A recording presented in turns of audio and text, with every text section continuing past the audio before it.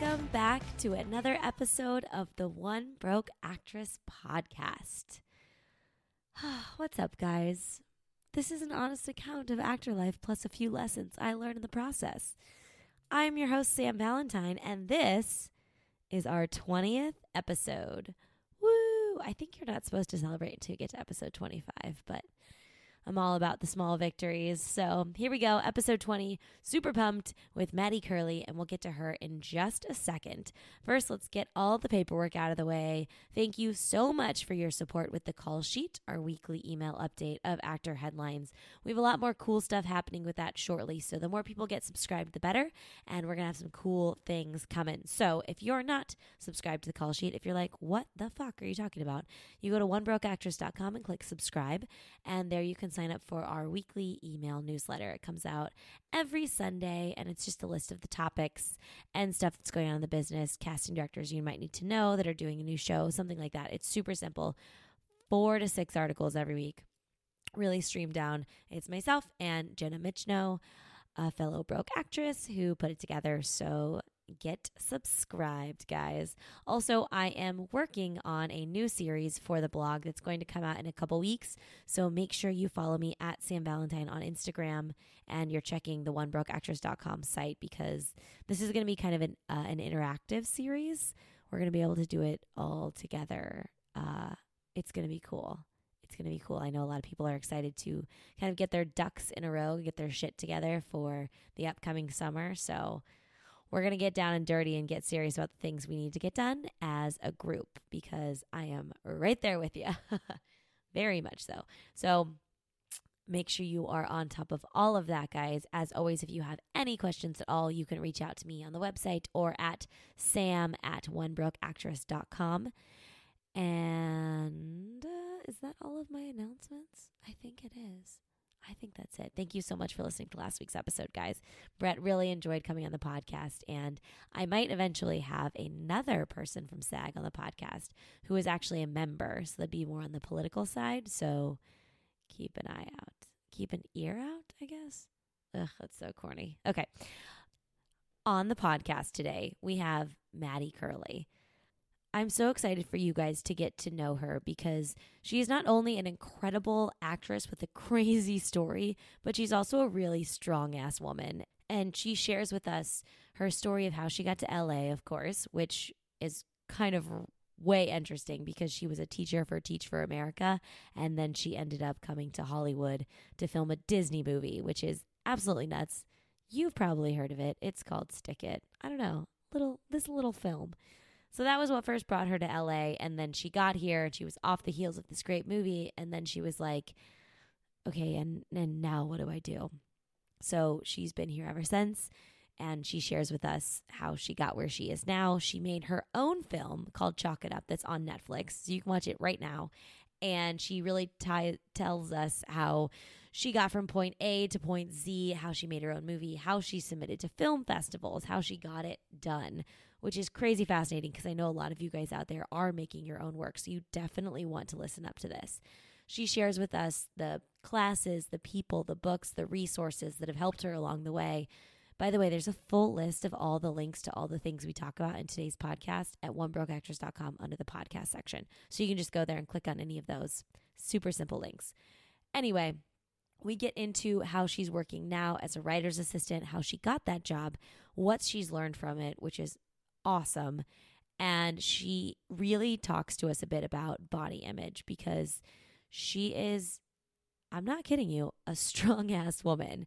She's extremely muscular, extremely fit, and gorgeous. And we talk about how LA likes to stereotype bodies and how Hollywood and the movie business in general likes to put us all in boxes. And we have to find out if we fit in that box and if we even want to be in that box and how to deal with it. So I think you guys are going to enjoy her stories and her opinions quite a bit.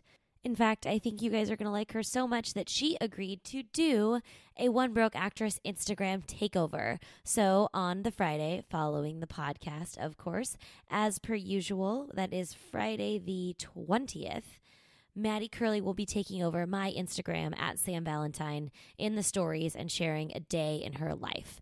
So make sure you turn into that, because then you can see what it's actually like behind the scenes.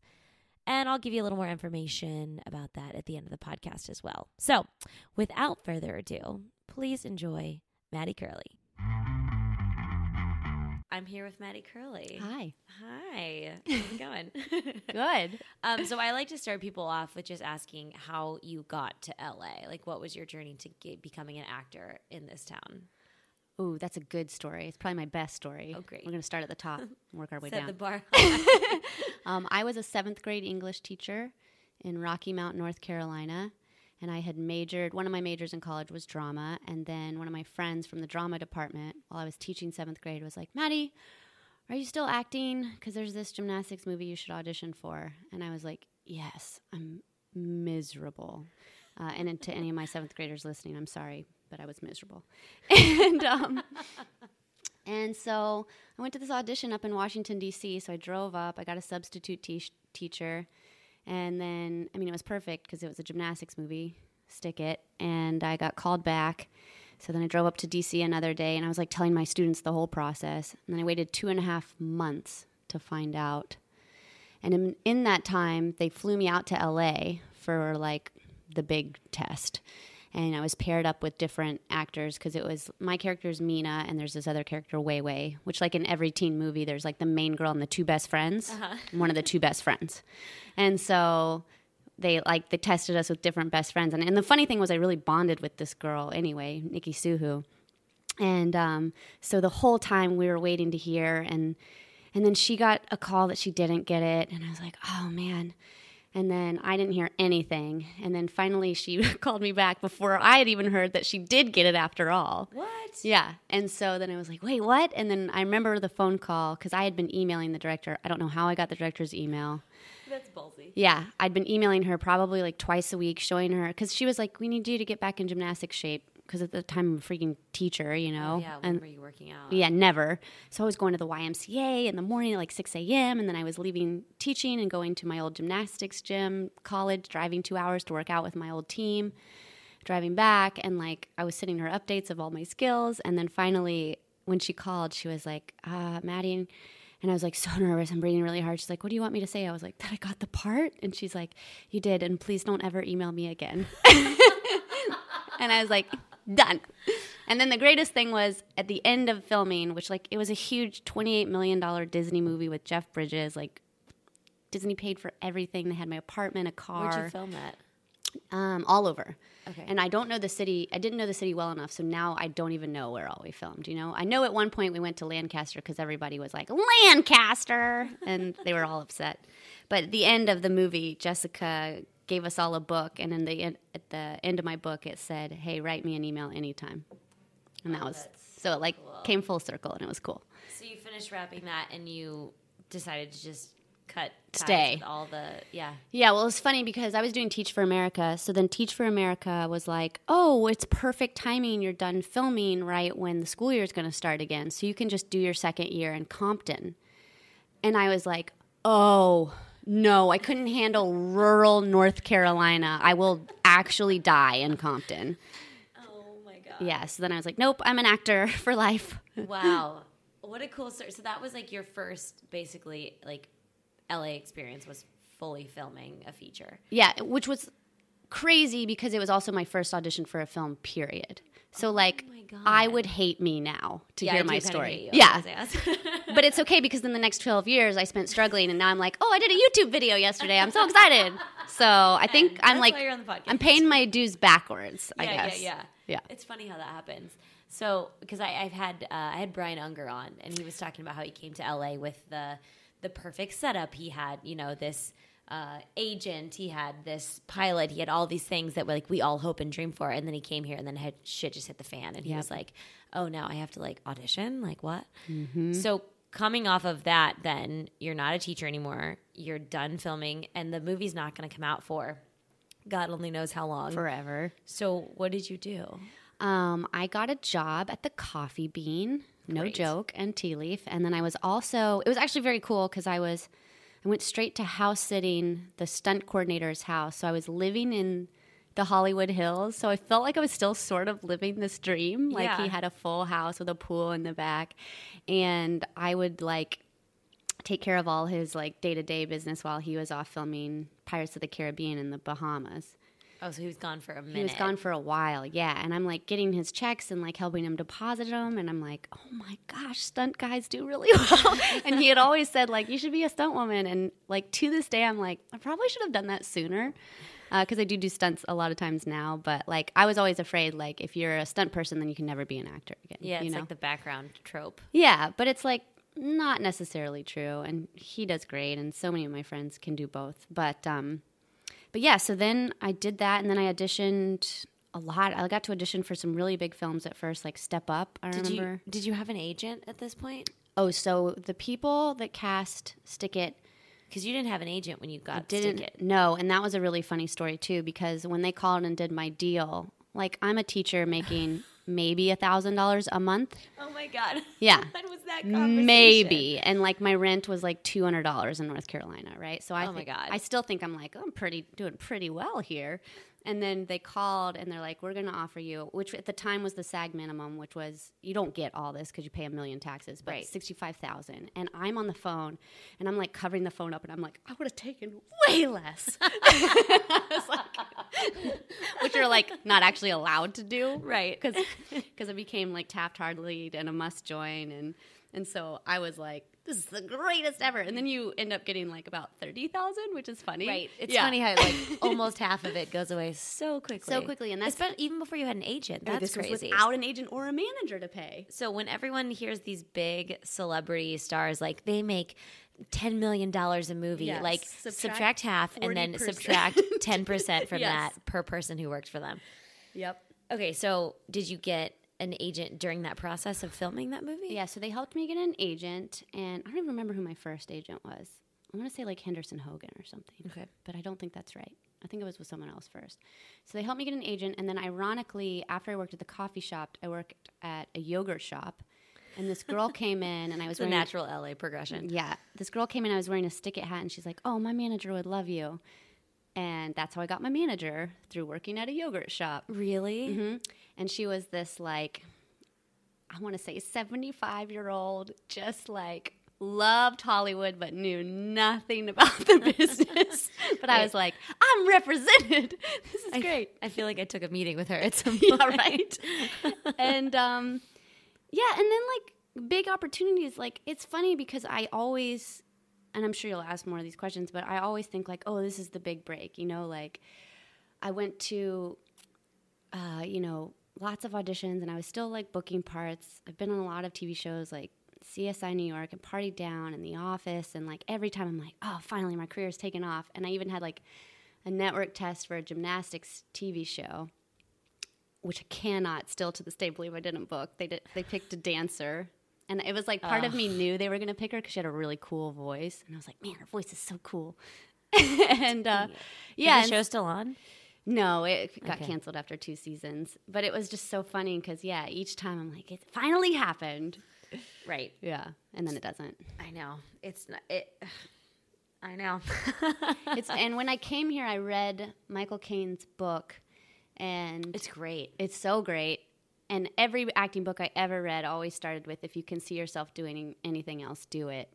And I was always like, what? That's so silly. But now I'm like, no, it's so true, because it's such a hard industry that if you can see yourself, then go do that thing, because this is the only thing I can see myself doing. So I just got to stick it out. Right. I'm here till I die, you know? Ugh, I know. Some days I'm like, God, I wish I wanted to be an accountant. Yes. I wish I wanted to be a teacher. Anything. I wish that. And you did that. You were a teacher first, so you really know. Mm-hmm.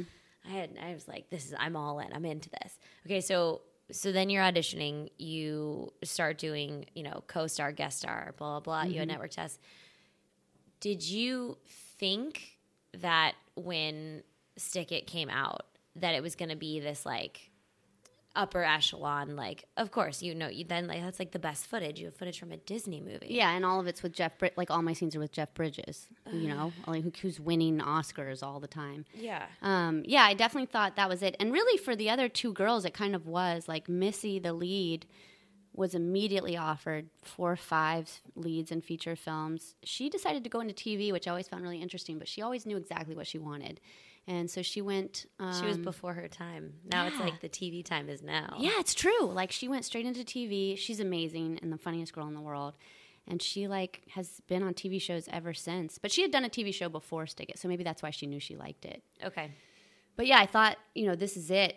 As soon as the movie is out, I've made it. And no, it's not like that. It's quite a struggle. So from that point where you're, things don't go according to plan necessarily, what did you do? Well, how did you keep yourself like afloat?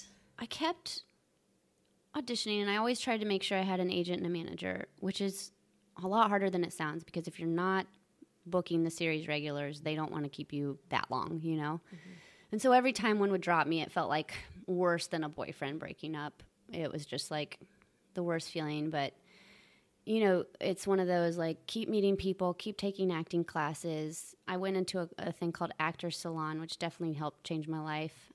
Did it? That's awesome. Which, we can talk more. I'll link all this in the show notes too, guys. Yeah, which we can talk more about. But they just kind of approach acting as a business, and they help you each week so you kind of don't go through that, like, jaded, discouraged, hopeless period that you can tend to go through. About. Yeah. I know what you're talking about.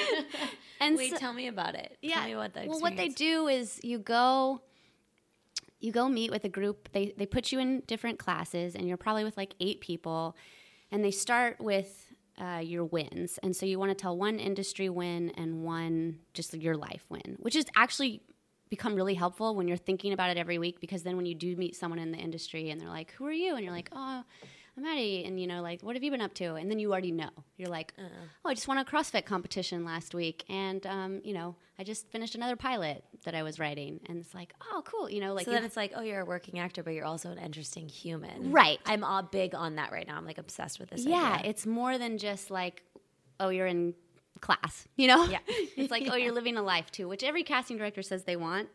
But I'm like, man, it's hard to live a life and do everything too. No kidding. And then my first day was really cool because they were like, what's something you want to accomplish? So you end up setting these 6-month goals. And the one thing I knew is I wanted to make my own movie. I wanted to make this movie. At the time, it was called Stick It 2. And then Disney said, no, you can't have the rights to Stick It 2. And I said, okay. And so I called it Chalk It Up. And on my first day of Actor Salon, and this is probably like many years after Stick It, so I'm jumping a long ways. Yeah, no, I wanted to know how far it was from the movie. So. Yeah, quite a way. It's probably like 7 years. But I was like, I'm going to raise $100,000. And I said it just like this. I'm going to raise $100,000 and make a movie. And they're like, oh, wow, no, you can't say it like that.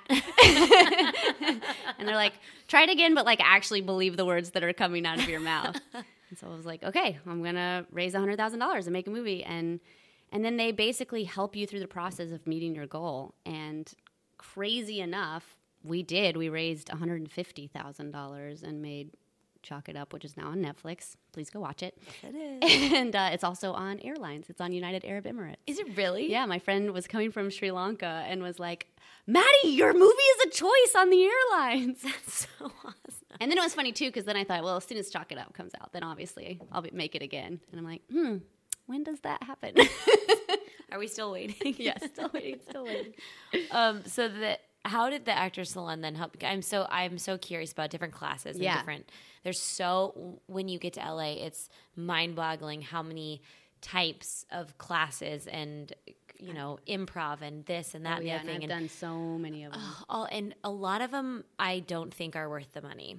Agreed. And my biggest thing is like if you're going to invest time and energy into something and it is additional to what you're working on for your career and what you're working on for your life, then it better be damn good. Yeah. There's probably like 4 that I've felt like helped me the most. Okay, what were they? John Kirby's acting class, Actor Salon, which is also linked to John Rosenfeld's acting studio, which is also awesome. Donna Marong and Deb Aquila, I'm going to butcher her name, but they were actually the ones that cast me in Stick It, ironically, and now they no longer cast, but they run a school, and they're fantastic. Oh, okay. And then I did UCB, which improv was actually what I did all through college, and performed with this group called Chips and Chapel Hill Players. And I just wanted to keep doing it out here, and UCB helped a lot, just like knowing comedy and never being afraid to make stuff up on the spot when they asked you to in auditions. So how many levels of UCB did you take? I did it all. I auditioned for Herald teams 2 or 3 times. Didn't make it. But I was on like an all women's team for a while. We performed around town, and then I did like a 2-woman show. Oh, cool. Yeah, and then eventually I was just like, okay, well, I've done as far as I can go in this one. I'm still looking into Groundlings. I just auditioned for Groundlings, so. Oh, you did? Yeah, so maybe next time I'll let you know how that goes. There's so many schools. Yeah. What was it about the Actor Salon that like took it from an idea to it's real? What they do is they give you tasks each week. So they give you very measurable things, which is nice because then you can't get bogged down by the big picture. So it's like, okay, next week you're going to, like for me, I was like, how am I going to raise this money? They're like, why don't you try a Kickstarter first? So one week the task might be like, you need to set the amount that you want to get, set a date that you want to launch it. And that's all you had to do for that week until you met the next Wednesday. And then the next Wednesday was like, now you need to decide what's your video going to be about and write the script for it. And then the next week would be like, now figure out the budget for shooting it and raise, that money for shooting, which our budget for shooting just our trailer was only $400. Not bad, Oh. And then they'll also help, like, if you need help raising that money, like, what are you going to do to set aside this amount of money to raise that money? And then it's just cool because, like, I had another friend, and her whole goal was to be on the Mindy Project. And for, like, 1 year straight, like, at the end of it, you do your manifestation where you're like, I'm going to be on the Mindy Project. And we all go, yes, you will. Like, and we support that. It sounds so dorky when I'm saying it out loud, but it's really fun. No, when you're in a group setting, you can kind of accomplish almost anything. Yeah, right? And I remember because we were both just like had met up. We were in different Actor Salon classes, and I was telling her my story, and she's like, mine was the Mindy Project. And she was like, and it got to where it was like, I was scared to be like embarrassed because I said it every week for like 6 months, and then she booked a part on the Mindy Project. Really? Yeah, and it was like she knew exactly what she wanted, so she targeted those casting directors. They helped her go to those workshops. People that knew any of the casting directors or the writers would like set her up on meetings with them. So eventually it was like, yeah, you're going to accomplish that goal because you have this group that's supporting you, and you're so focused on it, which was cool, really cool. That's that's like a true moment of networking in a non-gross way. Yeah, and it's helpful because it's so specific, where if she'd just been like, I just want to book any co-star, like it was cool because she was like very specific on her choices too, which they help you kind of like hone, like the first day you come, they like just label your type. So they just look at you and you're like, Girl Next Door, Reese Witherspoon, I could see you playing a teacher. I could see you playing an athlete. I can see you playing this. And you kind of get what people see when they see you, which is great because that's what your headshot is anyway. Mm-hmm. Everything in this town is what you look like at first appearance and how you're judged, And then you can build within acting class the rest of your like repertoire and like build up your skills. So people are like, oh no, I know she can do that too. You know? Yeah. Yeah, you got to get there. Yeah. Well, I'm going to segue off, but we're going to come back to chalk it up because I have 1,000 questions about how you made a movie yourself. Okay, since you gave me that nice segue, talking about appearance, you're a CrossFit athlete. Yeah. How did you become that? And how do you deal with being an incredibly strong, physically and like looking woman in Hollywood? I'll answer the first part first because that's easier. I was pretty, I don't want to say like depressed, but just like I was a competitive athlete my whole life. I probably can't help that I'm an athlete first, which I think is good because you have like a tenacity that makes you never give up, which is great for this industry. But after gymnastics and after Stick It, I was like, oh, I don't know what to do. And I just like didn't want to start gaining a bunch of weight. And so I was just like going to Gold's Gym all the time. And then I saw a guy doing handstands and I was like, hey, you should be my friend because you can do handstands. And eventually he did become my friend. And then he told me about CrossFit. And so I went and tried it in a park.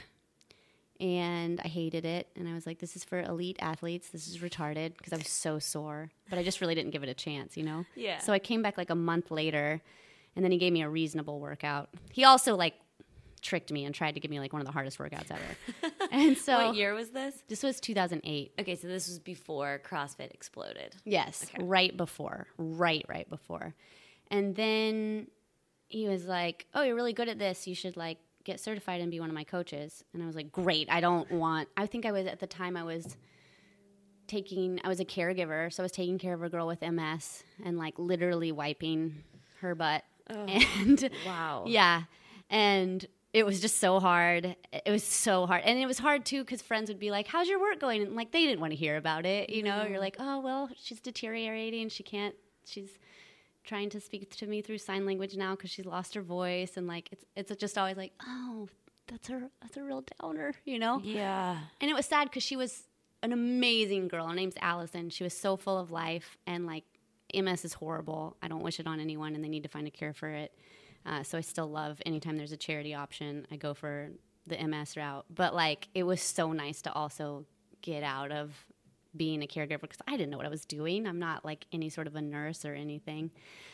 Oh, that's such a real job to have as an actor. Such Holy a real job. shit. Yeah, and you do not feel sorry for yourself when you have that job. You know what I mean? Like, Yeah. You just can't, because you're can't like, throw nope, your- I'm walking, I'm talking, I'm fine. Yeah, there's no I'm pity getting- parties about Yep. auditions because you're a Yeah, functioning I didn't get human. the part. That's okay. Yeah. Wow. I didn't know that. That's crazy. Yeah. And so then I got my certification and I started CrossFitting. But I will say, I think it was a detriment to my acting career for sure. And I still think it probably is. Ooh, okay, talk to me about that. I just think it's harder for people to see me as just like a normal girl when I go out for parts.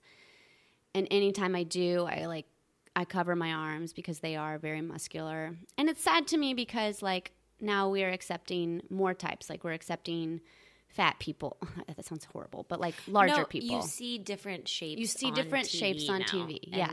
almost kind of in movies. We're getting there. Almost in movies.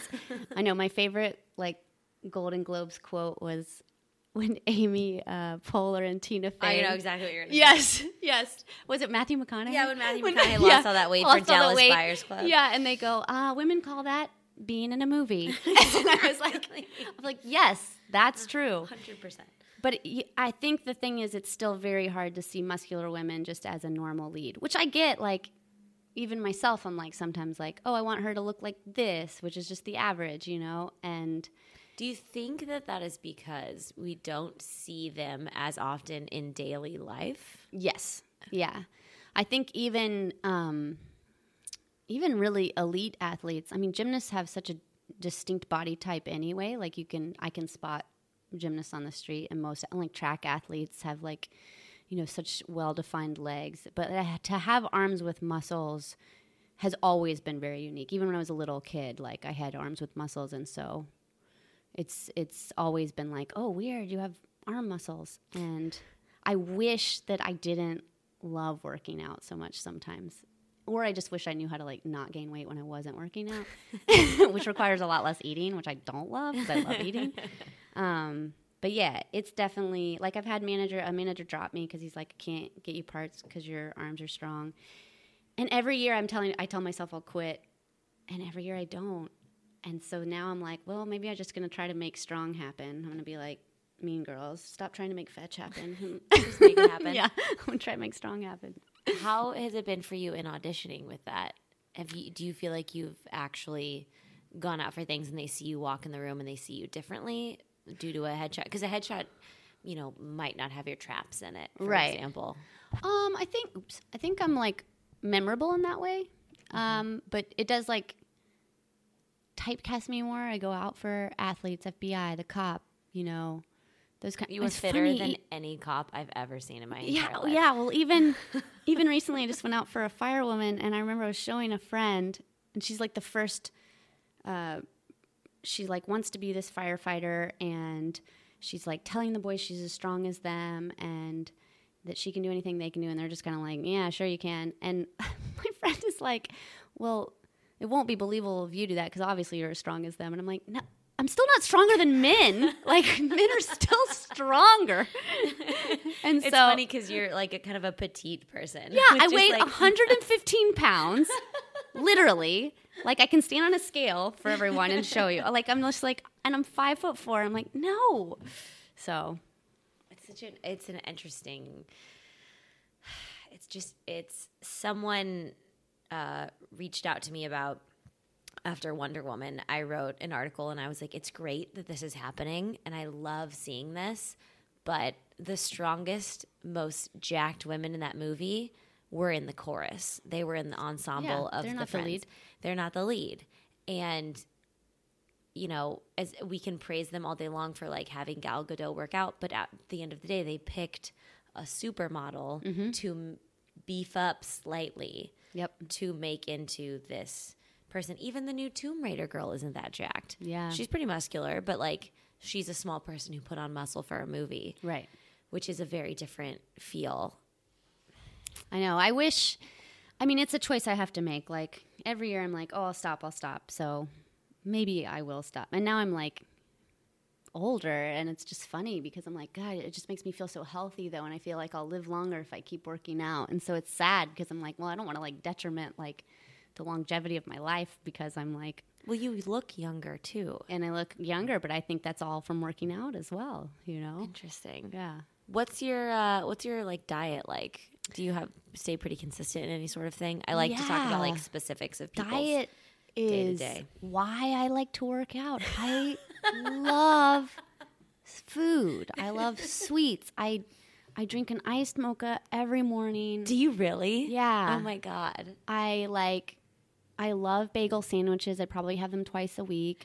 I'm very good at portion control. My friends all tease me because I like, if you went in my purse right now, it'll be like, oh, you have 3/4 of a Snicker, like some Sour Patch Kids, but only 3 of them eaten out of it, and like stuff like that. But like, I'm so good, I'll eat like 3 pieces and then I'll stop. And I learned it all from this book called Way Down because I struggled with eating. I gained like 15 pounds after college, which like every gymnast does because you're used to burning like 4,000 calories a day. And then all of a sudden you're like, no, I'm normal again. I burn like 1,400. And so, but what it teaches you is to wait to eat till you're hungry and then stop before you're full. And that sounds the way down. So easy, but we're also out of touch with that part of ourselves. Yeah, it's shockingly hard to like actually wait till your stomach's like, I'm hungry. And you're like, oh, because you just want to eat whenever. So that's kind of my diet now. I kind of eat whatever I want, but I eat really small portions. Interesting. Yeah. Okay, that's cool. I love sharing. Like, people hate sharing, and I'm like, share with me, share. I like doing that too. Okay, so then instead of waiting for roles to happen, you went and made your own movie. Yes. Start me in the beginning. Okay. Because a lot of people now want to make their own stuff, which is amazing. I want nothing to do with that world. I don't want to cast. I don't want to film. I don't want to produce. I want nothing to do with any of that because editing a podcast is the extent of my mental stability. Editing is so hard. So how did you...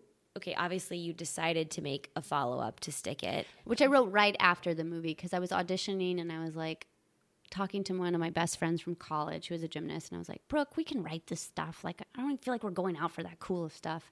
Which, like, then TV wasn't as good as it is now. Yeah. TV got so good in the last 5 years. So good. It's so good, It's so good. And so at the time I wrote like a very Jim Carrey-esque Stick It 2, like really campy. Like when I read that draft, it makes me laugh because it's so ridiculous. And I wanted, like, at the time, Robin Williams to play the coach. And I was like, yeah, this is how it'll be.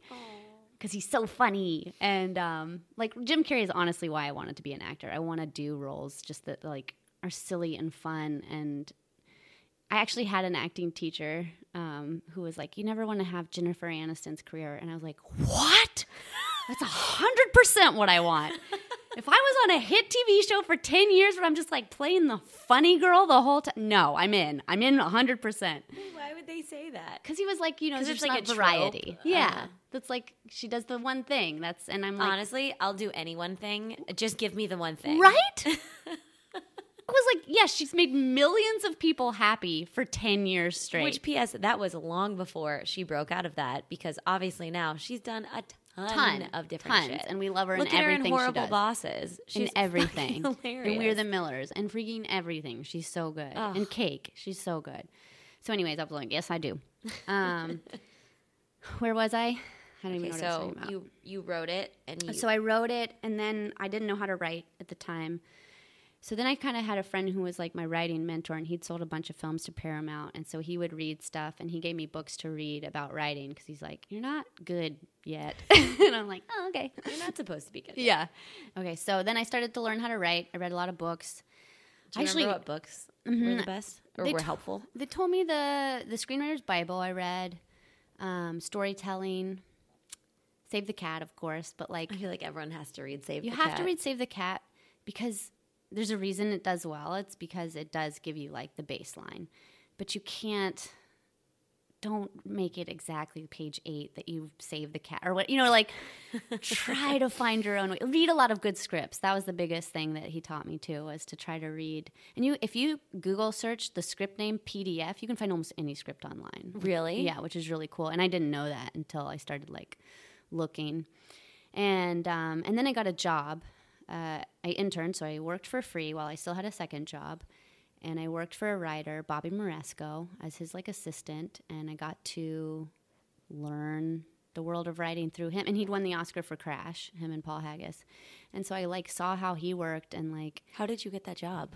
Through a friend at CrossFit. Everything that's happened has been through like a friend at CrossFit. So that's another reason that it's very hard to quit CrossFit. Let me talk to you about it. Yeah. I'm right there with you. Half these podcast guests have been people I've met from the gym. It's also a place where you bond really well. It's a place where you bond. It's the greatest community. And even though I don't do it anymore, it's still like a huge part of my life. Yeah. Yeah, exactly. And so I had that job. I learned a ton from that, just reading scripts, having him tell me. He would give me so much advice too on what makes a good story. And I remember one of the coolest things he said was like, I hate when someone says my character wouldn't do that. And he's like, people are interesting and their characters do things all the time. And that's why we have the phrase out of character, is because we're people and we're humans, like we change and we do weird things. And he's like, so I hate that. Like I want my characters to do weird things that you don't expect them to do, which I thought was very cool and interesting. I do. I like that a lot. Right? And so then Brooke and I started writing more and more, and then we wrote other stuff. We tried writing pilots, so writing for TV. And then we started entering contests and started, like, becoming finalists. So we're like, oh, I think we're finally getting good at this. Where did you... Okay, 2 questions. Mm-hmm. Where did you find the contests to do? Mm-hmm. And what was the difference between writing film and writing TV? The contests... I mean, we just found them on the internet. We kind of Googled, like, which ones are, like, acceptable, and also just asked writers. So, like, the Nickel is a big one for features. We did, like, Scriptapalooza, Blue Cat Fellini, Script Pipeline. There's the Final Draft contest is pretty big, the Austin Film Festival, and the Sundance one. Those are the ones off the top of my head that are, like, really big ones. And then, what was the second question? The going from writing for film versus writing for TV. Writing for... Because pilots are hard to write. Pilots are hard to write. I would say the biggest difference is your characters are way more important for TV, and your story is way more important for film. So you want to have the greatest characters that people are going to watch for the next 5 to 10 years, right? And it has to be 5. It can't be 4. That's a big thing because they're like, if it's in high school, have a plan for year 5. And because they don't want just a 4-year show, And then, but for film, it's like, oh, you need to have this epic story. Obviously, you have to have great characters that have like an arc, but you really want that story to be, beginning, middle, and end. And so as we got further and further into TV, I've started meeting with more writers. So one of the things Actors Salon told me to do is start taking coffee meetings with writers, which I'm sure is like so annoying for them to go on these like coffee dates. I know, but they wouldn't do it if they didn't want to. Well, I'm sure like they probably didn't want to, but they're like nice people. So like I tried to really target the nice people. Yeah. Or have other nice people ask their nice people friends. So like, again, in the gym, there's people like, I don't know if you've had Jonathan Del Arco on the... No, not yet. Yeah, but he would like set me up with his writers for Major Crimes because he's been on the show forever, Oh, that's awesome. And then like Rawson was at the gym, so he like met with me. His greatest compliment was he read one of our features, and he's like, "This isn't terrible, and everything I read is terrible." And I was like, "Yes, we're not terrible." Honestly, most scripts I read are really bad. Me too. Across the board. Yeah. I mean, I'm lucky now that I'm surrounded by really crazy talented writers, so it's like, oh God, the bar's so high. Because now I'm working for Marvel in the writer's room, which is really cool. Yeah, we're going to talk about that in a sec. And then, and so then once we, like, got better and better, we met with an agent that my actor friend set me up with at her company. She's like, oh, I know someone in the lit department. Because we were like, we need an agent.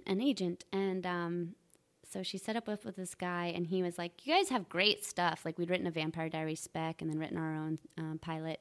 And he's like, you just need to make something. I can't rep you until you've made something. And so we were like, challenge accepted. Because when Brooke and I put our minds to something, we were like, we're going to freaking do it. And so that's what spurred on making Chalk It Up.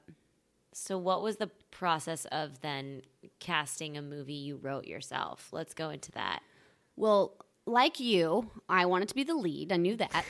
And I read Mindy Kaling's book, and she's like, don't ever write something where it doesn't have a part for you in it if you want to be an actor. And I was like, honestly, it's the straightest advice. Yeah, best answer ever. So now we don't write anything where there's not a part for me. And then we just hope we sell it before I get too old to play it. Which was like somewhat of a fear during Chalk It Up, because I was like, oh God, I'm playing college age, which I'm older than that, but yeah, not don't much. Look it. So it was just all that good. working out, man. All that working out.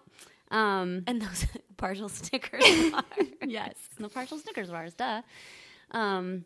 So then we're like, okay, we have to make this. So then Actors Salon kind of helped me out, and we decided to do this Kickstarter, and we looked up a lot of videos on how to make a successful Kickstarter.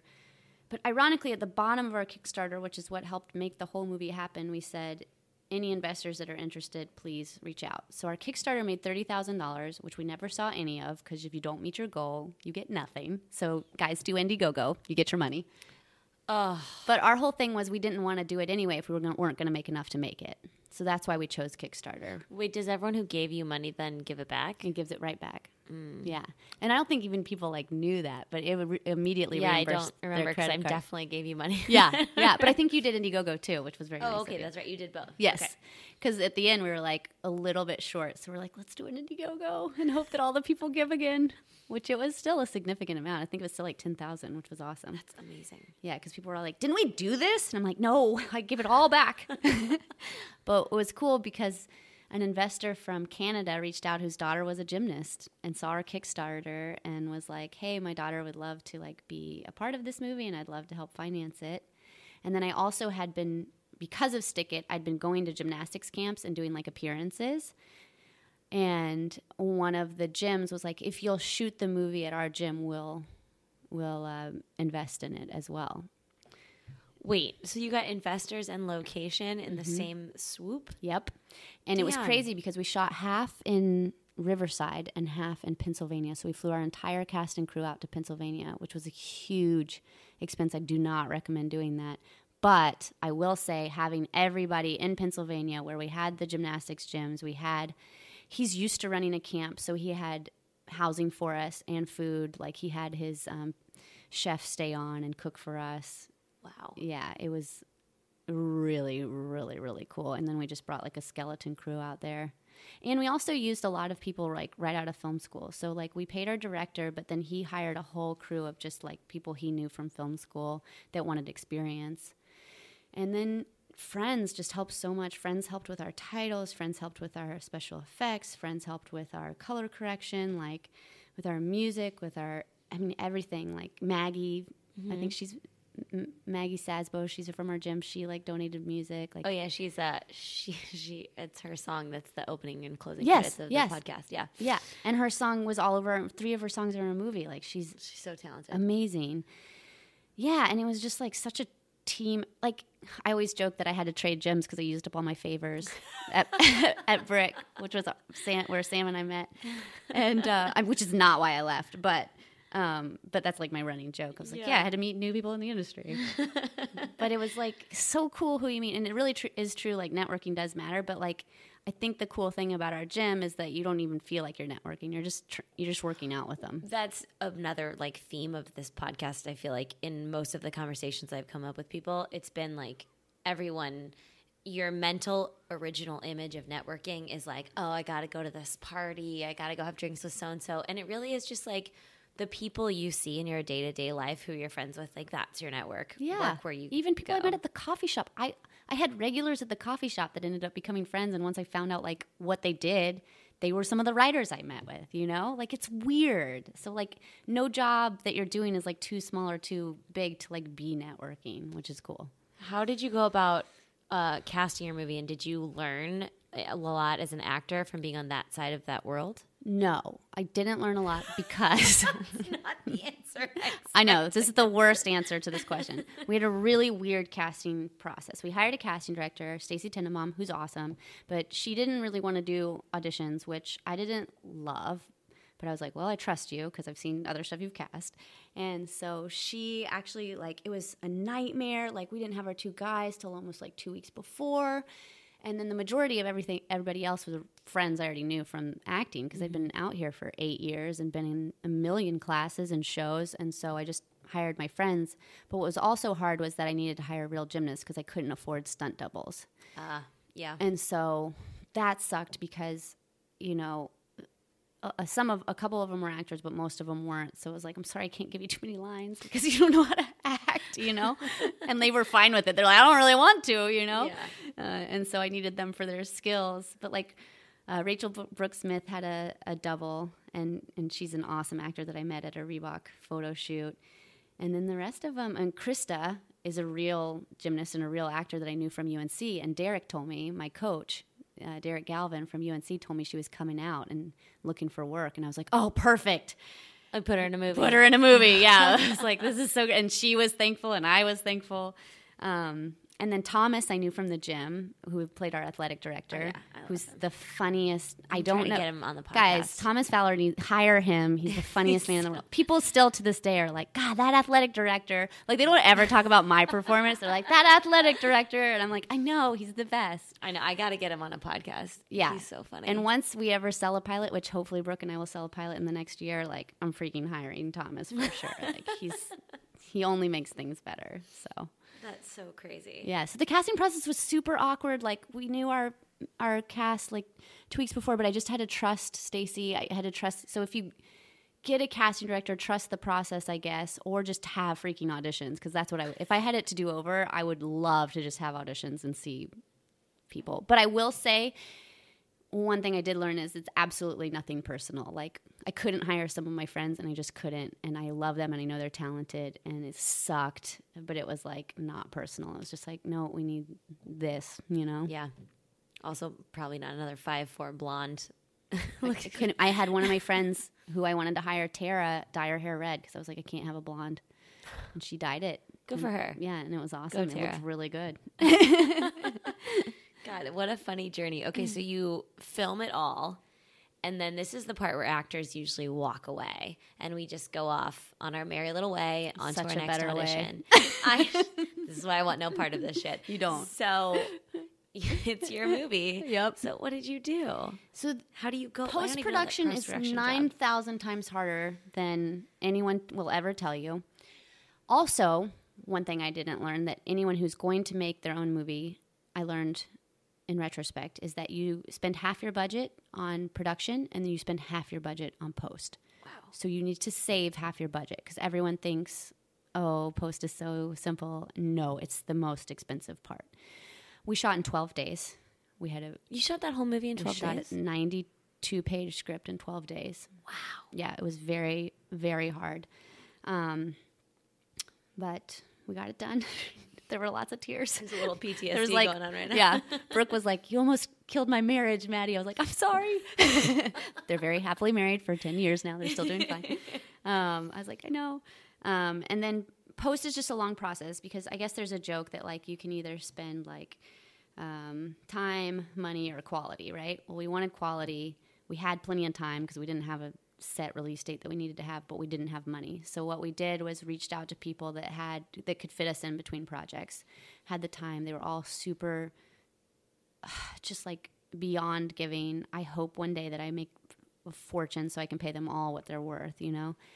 And we post took almost a year and a half to finish the movie. 12 days to shoot, a year and a half to finish. Yep. Did you want to give up at some point? I wanted to give up more during filming. Oh, really? Because I didn't like being a producer and an actor at the same time. It's really, really hard. You know, at one point I got in a huge fight with, it sounds so horrible, but with my director, huge fight. And then I remember, I used like really bad words because I went back in and I was like, now it's time to effing flirt, because I had like a huge flirty scene after that and I was in the worst mood. You can totally say fucking on this podcast. Okay, good. Yeah, I was like, now it's time to fucking flirt. And I like went in and I was like, great, let's go. And the guy's like looking at me and he's like, you sure you want to do this? And I'm like, yes, we're best friends. Let's go. I think you're hot. And it was just like so awkward. And I remember another time, I just had the worst time with this director. And he tried to pull this on me. He said his crew was tired. We were 8 hours in, which industry standard is a 12-hour day. Everyone knows that. We're 8 hours in. He said his crew was too tired, and I didn't understand because I wasn't moving the lights. And I was like, I will move every light on this fucking set in my 4-inch stilettos, and I won't be tired. So they can go sit down and take a rest. And I was just so angry. And it was just hard. And I just, if I had to do it over, I'd be like, I'm not the producer at the same time. As soon as filming starts, I'm just an actor. As soon as filming ends, I can be a producer again. So that's my advice to anyone who's making their own stuff. Once you go to set, Ben Affleck. Like have a token producer. And I also didn't want to direct, but I know that's some people's thing, but it just wasn't for me. Yeah, I cannot imagine directing myself. Yeah, and we ended up firing him for post-production because he was so hard to work with. And then post went much better. Oh, the journey. Yeah. So you worked with people's free time, basically. I worked with people's free time. I had an amazing, wonderful, wonderful editor that I'd worked with on another movie. And he fixed like so many problems, which was great of him. Did you learn any actor things that translated back to your acting via watching that back end of putting a movie together? Yeah, I think so. I think the biggest things I learned was like, it's okay to ask for another one if you don't feel like you're in the right place. Like, I was happy when actors did that. I was also like in the unique position of being the writer. So other actors would come up to me and be like, do you mind if you say this instead? It just feels more natural, which I've never felt totally comfortable asking a writer. And it was so fine with me that I was like, yeah, of course. And it was always better when they did it like that. And so I think little things like that I know now as an actor are cool to know. And I also learned more so from being in the room I'm in now, just how important it is to be kind, to put in your best effort, to understand that the writers put in so much work to make what they did, and they really want you to respect that too. And just to be nice to freaking everyone. Like, because you never know who's going to be there for you the next. Like, the makeup artist one day had to kind of take over as director because the director got busy with a million other things, which was fine. Like, that he was doing the DP work too. He had a really hard job. But I would like come over to her and I'd be like, what about that? And she would be like giving me notes. She's like, why don't you try this? I'm like, okay, great. Oh my God. That's a team. Yeah. So let's talk about what you're doing right now.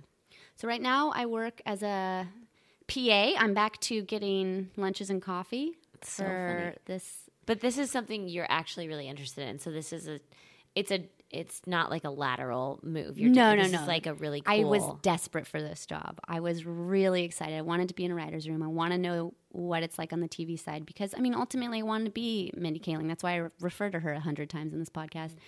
Or Tina Fey or, Lena Dunham. I want to write my own show. And people are always like, why do you want to write your own show? But, like, my whole thing is, like, songwriters want to sing their songs. Like, stand-up comedians want to do their material. Like, why is it so weird for me as a writer to want to do my writing, But, like, it's just different in this industry where it's a different thing, a different mindset. But so many people have done it. I mean, like, Sylvester Stallone, Ben Affleck, Matt Damon, like, so that's where I'm at. And so now I'm in the writer's room. How did you get this job? Through CrossFit? No, of course. Actually, yeah, my boss is really cool. So Maddy was a CrossFit trainer, by the way. We Yeah. didn't touch on that much, but yeah, so that's why I know like everyone. And I've trained probably I've trained at probably 6 gyms across LA, so I've probably met over 2,500 people coaching them. That's great. That's the true side note. That's the true, I think, takeaway from any of this is that your network of people who are going to help you in your career is not just the people you meet on a set. Yeah. It is everyone you're going to work for, work with, people who are going to hire you to do a different job. Like it's just so amazing. Yeah, and I think one of the best things that I ever heard was any job you're doing, do it the best you can. So even when I was serving coffee, like they knew to trust me with something else because I was trying the best I could, or serving yogurt, or taking care of Allison, or coaching CrossFit. Because like my boss now overheard me talking about how I was trying to get this other woman to read my script, and she wanted to charge me $350, and I was like, that's insanity. And he's like, well, I can read your script. And I was like, and I knew that he was the showrunner of this show, so I was like, this is so exciting. And so he read it, and it was also not terrible, which is great. and gave me notes, and then I ended up just saying, hey, if you have a job that opens up, and he's like, well, I don't know if you'd want to do it. It's the PA job, and he knew I wanted to be a staff writer. And I was like, no, I'll start anywhere, whatever's a foot in the door, which is another great note. Just get in. Like even interning, when I said I interned at Bobby's, all I got paid was for lunch. I made $10 for lunch. And I did the rest for free, but it was such a great learning experience. And so, so now I'm in that room, and it's so cool to see the other side, how they break stories, like how much they love their actors. It makes you feel very blessed to be. They love their actors because you're bringing life to their words, and in such a cool way. So it's nice to see how much they appreciate actors, really, too. Oh, that's amazing. Yeah. Because I feel like we usually feel like it's us against the world, right? Yeah, and they just love them, it's so cool. That's so cool. Yeah, I mean, it's a cool job. That's awesome. Thanks. Okay. All right. We've been talking for almost an hour, so okay. So last question: if you could have known something before you started acting, yeah, take all the time you need. But what do you wish you knew? And it can be big or small. I think I wish for me personally, I think I wish I'd known once. Like I was filming Stick It, I wish I'd known better how to like talk to agents, how to get a really great team, because that was the time I had the best opportunity too. But let's say I never had that, because that's probably the better questions for people coming out that don't have any jobs, right? Mm-hmm. I think it's always work on it, because anything you're working on all the time you're really passionate about, which I love. I'll put stuff on tape, whether I'm going in for it or not. And it just fulfills so much for me. And I think it's just know that it's a long, hard road, but if you love it, it's going to pay off in the end. I'm so thankful for every TV job I have, and I'm thankful I have a movie that's out on Netflix. I'm just so thankful, and I think it's a really hard journey. So you need to have a support system, you need to have friends, and you need to like have some sort of faith in something. Like I believe in God, which makes it easy. But like some people don't have that, but they have like a meditation faith, or they have, their CrossFit gym or whatever. But I think you have to have that. Yeah. That's beautiful. I guess that's what I would say. Just don't give up. Don't give up. It's so fun. It's so worth it when you're on set. It's so worth it. That feeling. Yeah. Even if you're not on a set for a couple of years. Yeah. Maybe 5 years. Who knows? Yeah. And we know that. And once it's like real. The quote, like real sets where it's like a network behind it, it's just that much more. I know, on the craft services table. In the craft so service good. In your trailer, all the stupid stuff, like people coming up to you and making sure you're like fed, and you're like, yes. Can I get you a coffee? Can I get you a coffee? Yes, you can. Oh my gosh, this was awesome. Okay, if people want to look up your stuff, check you out, where do they find you on social media, website, anything like that? At Maddy Curley or maddycurley.com. I'm very original. And my Facebook is Maddy Curley. Everything's Maddy Curley, so. And if they want to see Chalk It Up, it's on Netflix? On Netflix. You got to fly Emirates. Emirates. Or Emirates, or even it's Netflix International, so it's dubbed in all other languages too. What? Yep. Wait, did you have a part of that? Like getting it dubbed? Yeah. So we had, when we made our deal, once the international side decided to pick it up, then you had to make a whole new deal. And they Cool. pick out which languages you want to have and stuff like that and how much you want to pay for it. And they hire dubbing actors. And And I heard, yep. So now I can speak German. What? That's so cool. Yeah. Oh, it's that fun stuff. Oh my gosh. Okay. Thank you so much again. This you. was awesome. Guys, I will talk to you in just a sec. And that brings us to the end of today's podcast. Thank you so much, Maddy, for your time, for sharing your stories. It was so helpful. I know you guys probably found some incredibly valuable stuff in there. If you did, please, please, please screenshot the podcast, share it on your Instagram stories, and tag me at Sam Valentine. You can also tag Maddy at Maddy Curley, and we can all check it out. Speaking of Instagram stories, Maddy is taking over my Instagram on Friday, so make sure to tune in, follow along, and see what a day in her life is like, especially with that writer's assistant job. It's going to be pretty interesting. By the way, we only have a few more episodes left of season 2 of the podcast, and I really want to just kill it and then rock out season 3. The way I can do that the most is if you guys subscribe, rate, and share the podcast. Hands down, the number one way I can guarantee awesome guests and a lot more time spent on the podcast for season 3. Thank you, as always, to Maggie Zabo for our beautiful theme song. And I will talk to you next week.